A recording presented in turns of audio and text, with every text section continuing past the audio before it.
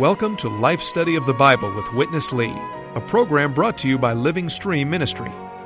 Witness Lee, a servant of the Lord for over 7 decades on 5 continents, culminated his ministry with a 21-year, book-by-book exposition of the entire Bible, which he called a life study. This life study is the basis of our program today, which includes short portions of the spoken messages given by Witness Lee. Now, let's join today's life study. The Song of Songs, which is Solomon's. Let him kiss me with the kisses of his mouth. For your love is better than wine. Your anointing oils have a pleasant fragrance. Your name is like ointment poured forth. Therefore, the virgins love you. Thus opens one of the most remarkable and mysterious books of the entire Bible, the Song of Songs. It's the third of 3 books composed by legendary King Solomon, the son of David, and the builder of the first temple of God in Jerusalem. It is neither a book of history, law, prophecy, or gospel, as are nearly all of the other books in the Old Testament. Rather, it is a book of poetry, a beautiful, poetic story of the love and romance between a great and mighty king and a poor and lowly country maiden. How are we to understand such a book? The key is to realize that this book is a book of figures and symbols. Dick Taylor has joined us here for our first program in the Song of Songs. And Dick, I would say the life study of the Song of Songs, which in the printed version, Witness Lee gives much credit in the early pages to a previous study done in the 1930s by Brother Watchman Nee in mainland China, is one of the more remarkable expository writings anywhere in the world. And I hope that's not an overstatement, but I just sincerely believe it in my heart that the way this book is opened up in this life study is something that is absolutely rare and precious indeed, isn't it? It really is, Chris, and without the opening up of this life study, we may just even skip over it, not thinking it's that important. But when you see the truth brought out by the life study, you realize this little book, Song of Songs, is a condensed version of the entire Bible. Everything of God's heart, God's way, and everything is included in this little book, and especially it brings out this strong point that we'll touch today, that the Bible is a romance. And so we really need the truth from this book to be opened up. Thank the Lord for the life studies. Otherwise, we may not see it at all. And this life study helps to bring out the truth concerning all these types and symbols. So we really see what's on the Lord's heart and his thought from the entire Bible. Of course, many of the key figures in the Old Testament typify various aspects of Christ, and perhaps there are no better example than this one in this book. King Solomon really is a kind of forerunner and a type of Christ, and that's the first key, I think, to understand this book, isn't it? It really is. And so King Solomon is the type of Christ, and we believers are a type of his bride, of his wife. So the relationship that God desires between himself and his people is one of love and one of a romance, so that eventually, over a period of time, he and we and he become absolutely one for his satisfaction for eternity. Well, Dick, I think we just jump right in here. The first message today, the first program in this live study of the Song of Songs is just an introduction. We won't be going through the text per se, as we normally do, but getting kind of an overview, seeing this position of the book in the context of the whole divine revelation, and I think it's an excellent introduction, so why don't we get right to it? Here's Witness Lee with our first portion. The Song of Songs. I never dreamed to have a life study of the entire Bible ending in this book. Amen. It just happened this way. Oh, I shouldn't say it just happened this way. It is under God's sovereignty. It's a good ending. Later on, you will see Song of Songs is the concluding book that ushers in the New Testament. What is the next book? Isaiah. Isaiah is the first preacher of the New Testament. who prophesied Christ's birth, incarnation, by a virgin, to be a child. Then this child is prophesied by Isaiah to be the Almighty God and the Eternal Father. No chapter in the whole Bible that gives a detailed account of Christ's death as Isaiah 53. So Isaiah is a book of the Old Testament, yet it is the door, the entry into the New Testament. And Song of Songs is one of your ushers standing at the gate into the New Testament. Amen. Hallelujah. Amen. Now, just 1,000 years before Christ, there was a king, He wrote this poem as his kind of a romance, but not in the low standard, in the high standard. Most pure and high level of love. This is a history of a king's romance. But how could you find the Christian life revealed in this book? All by figures. To understand the Song of Songs, you must interpret the figures, the signs. A lot of figures. No cross, but there's the figure of cross. See, no resurrection, but there's the figure of resurrection.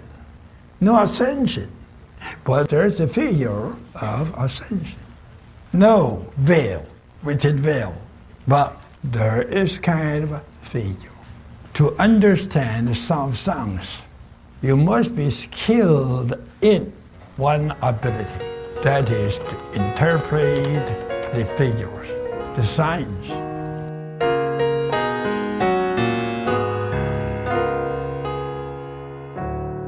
Dick, to understand the Song of Songs, you must be skilled in one ability, that is to interpret the figures and the signs.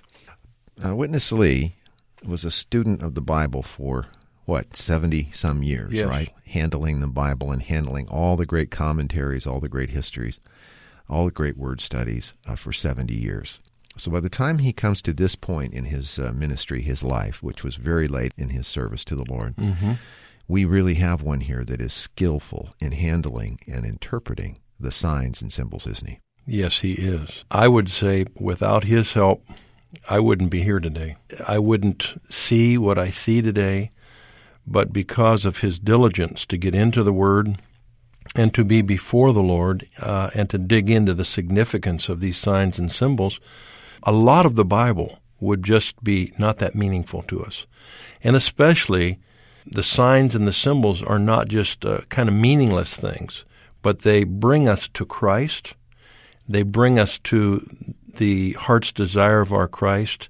The signs and the symbols bring us to our detailed experience of Christ that only symbols and signs can bring out in a good way to help us to even understand our experience. Otherwise, you go through things you don't understand at all.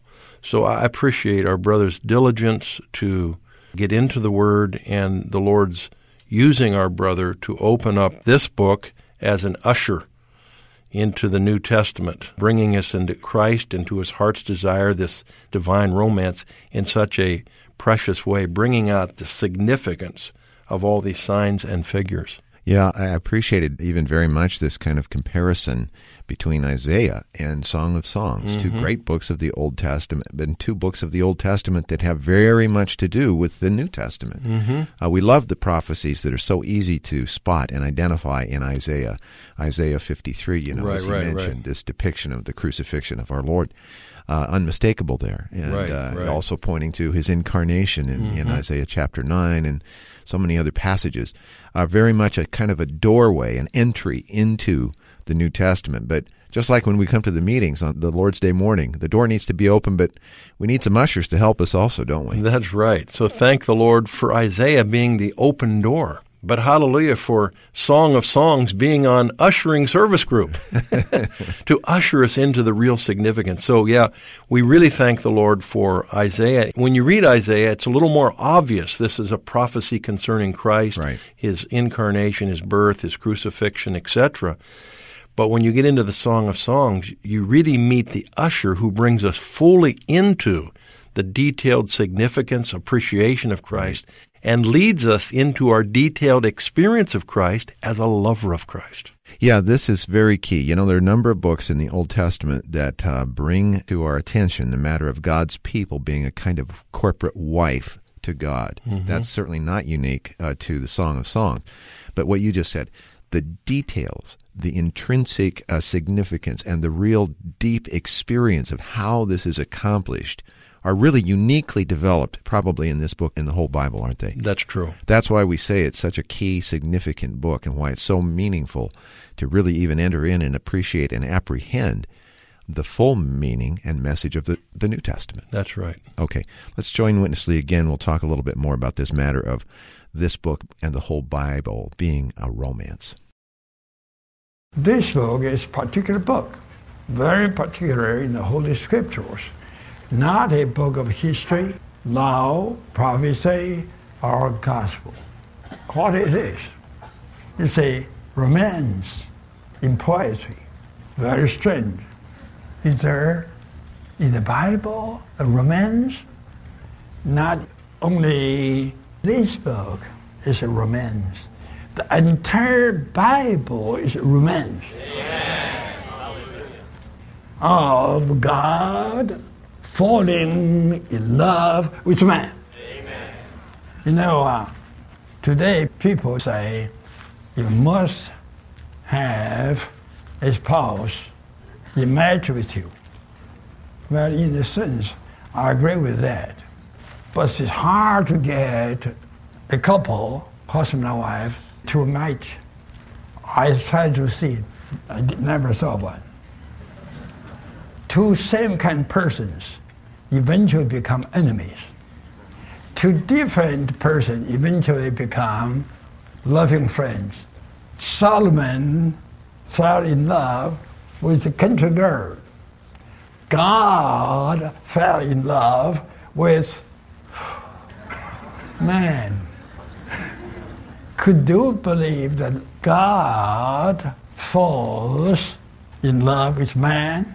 He's too great, I'm too small. He's too high, I'm too low. He's too wise, I'm just a fool. How could I match God? But the basic principle in God's ordination, in His creation, concerning marriage is this. Marriage doesn't need to match. Dick, you and I were talking even before we began to record about this point, and I think we want to develop this a little bit. But, clearly here, this story, we have the mighty, the high, the wise, the exalted King Solomon, and this poor, lowly country maiden, country girl, a complete mismatch in the outward sense as they begin their relationship. Yet something marvelous happens through the course of this book, this poem, of this romance, which we'll see unfolded in the coming programs. But even likening that to our own experience in our own marriages, I've been married 32, I think, years. I have to be careful when I say that so I don't get in trouble. And I know you've been married, I think, even longer. 42. 40, yeah, that's longer. I remember when we first were married, my wife and I, we were so very different. It was just like almost nothing between us was the same. Yet over these years, over these decades now, it's amazing. Somehow we have just kind of melded to become one person. Isn't that your experience? Yeah, that's true, Chris. And actually my experience is when I met Bonnie, I thought she really is my match. But the more I got to know her, the more she got to know me, we realized we were not a match. But over the years, through our experience, we are becoming a match. And this really is, you can see what a contrast between the great God, the high God, the wise God, and we low and foolish and stupid and unwise people. Yeah. What a contrast. But through the lover of Christ's experience in the Song of Songs, we get brought up to match him. He is Solomon, and then the feminine word for Solomon is Shulamite.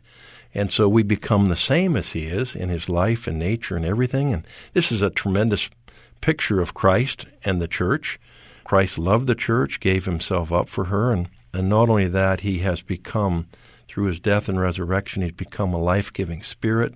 He's become so intimate within us, and as we experience him day by day, he leads us as a lover of Christ through experience after experience, deeper and deeper, so that our constitution is changed.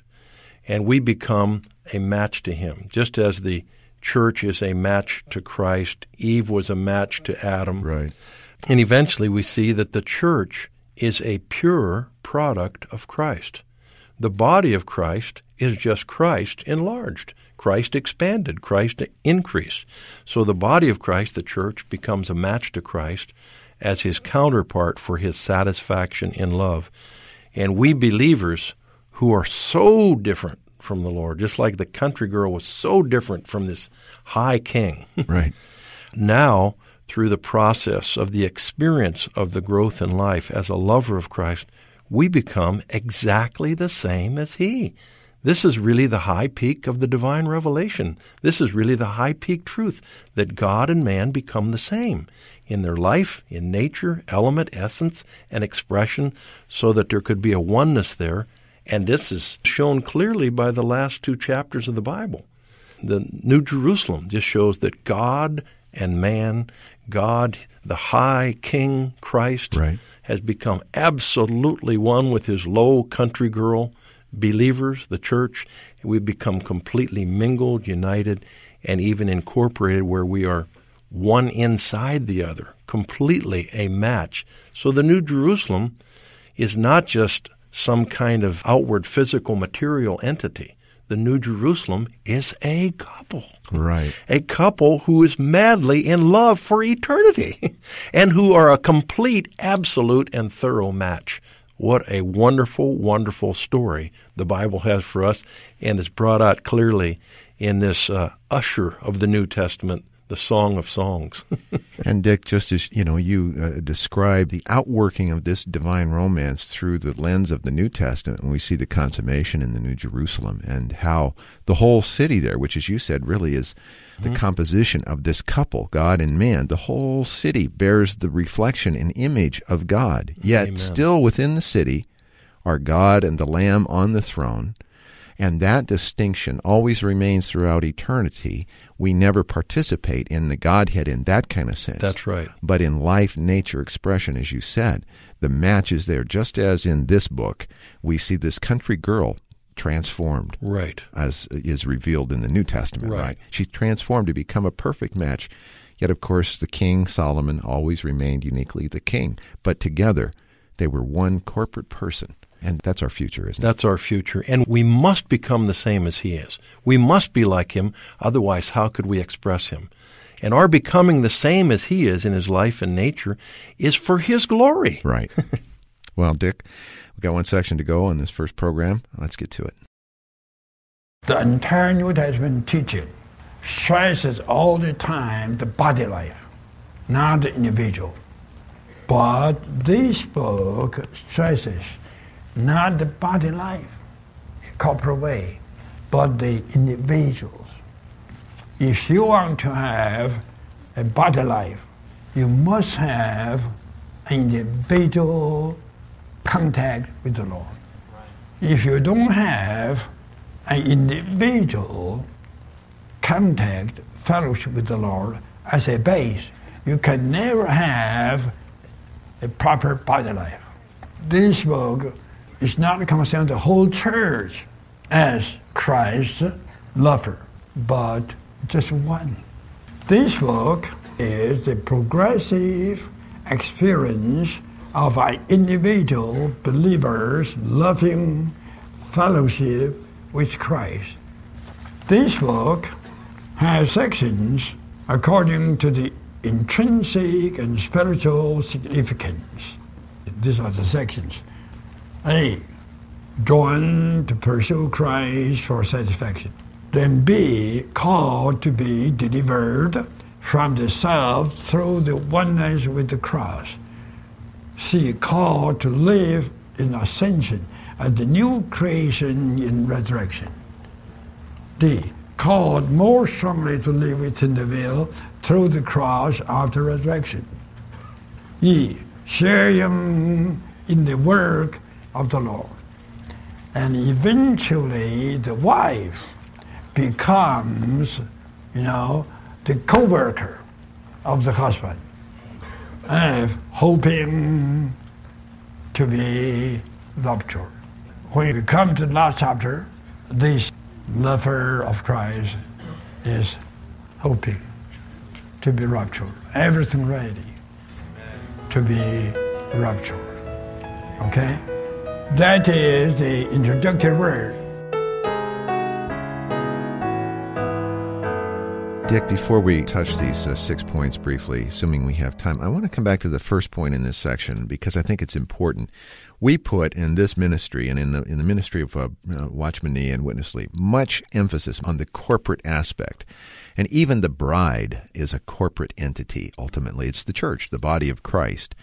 So you can interpret this book, maybe the tendency would be to say, well, this represents the corporate bride. But really what we're seeing here is the progression in the individual's experience pursuing, fellowshipping, contacting the Lord.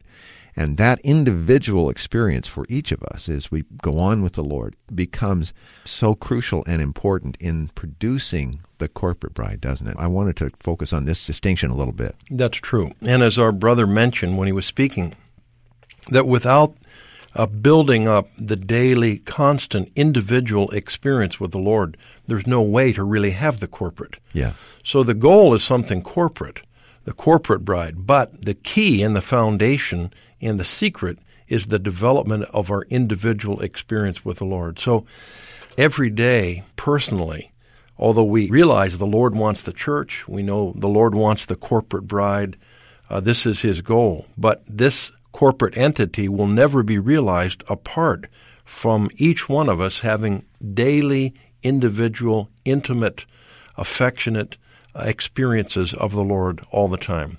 So when we get up in the morning, it's not a matter of just merely getting with others. How about our own relationship with the Lord? Right. How about our time where we open our heart to the Lord and just tell the Lord again, Lord Jesus, I love you. Oh, thank you for another day. And we open to the Lord and confessing our sin and clearing out things that are a hindrance and barriers between us and Him. No one else can do that for you. It's an individual matter. Nobody can confess things for you. Right. Nobody can experience Christ for you. We all have to have the individual experience of Christ, yet the goal is the corporate expression and the corporate building up of the body and of the bride of Christ. So the matter of the building up of the body needs this individual experience and touch with the Lord. This becomes the building material, right? Otherwise, what are we building? It just would be something natural of ourselves or of the world. That's right. That's right. It's not just a coming together of a bunch of Christians. Otherwise, we just have one big natural entity. Yeah. We're all still the same fallen, low, unwise country girl. But by us contacting Him, we get reconstituted with Him. Eventually, the Bible says His mind becomes our mind. We have to admit right now, wow, my thinking is quite different from His. But by my individual contact with Him, His transforming me as the wonderful, life-giving Spirit, His renewing and sanctifying and transforming work causes us to be more like Him day by day. And in this way, we are built together with others. Right. Even you and I, in the natural man, cannot even be one. But the more we gain of Christ, the more oneness we have. And our oneness is of Christ alone. Wow. Well, Dick, I was afraid we might run out of time before we got to these 6 sections that are developed in the book, but we will touch these over the course of this coming life study, so we'll save that if you want to get into those and all of the things that we touched today and really dive into the book of Song of Songs in a way that we promise would be ultimately rewarding, not just to your understanding and appreciation of the Bible, but to your individual and your corporate walk with the Lord Jesus Christ. So we hope you'll contact us for that. Our toll-free number, 1-888-LIFE-STUDY. That's 888-543-3788. And join us again next time for another program in the life study of the Song of Songs. For Dick Taylor, I'm Chris Wilde. Thank you very much for listening today. Dear Lord, we give ourselves to Thee. Receive us. Witness Lee's remarkable commentary on the life of Abraham, taken from the life study of Genesis, is now available from Living Stream Ministry in a single volume entitled Abraham, Called by God. Abraham, Called by God by Witness Lee is available at Christian bookstores everywhere, or you can order by calling 1-888-543-3788.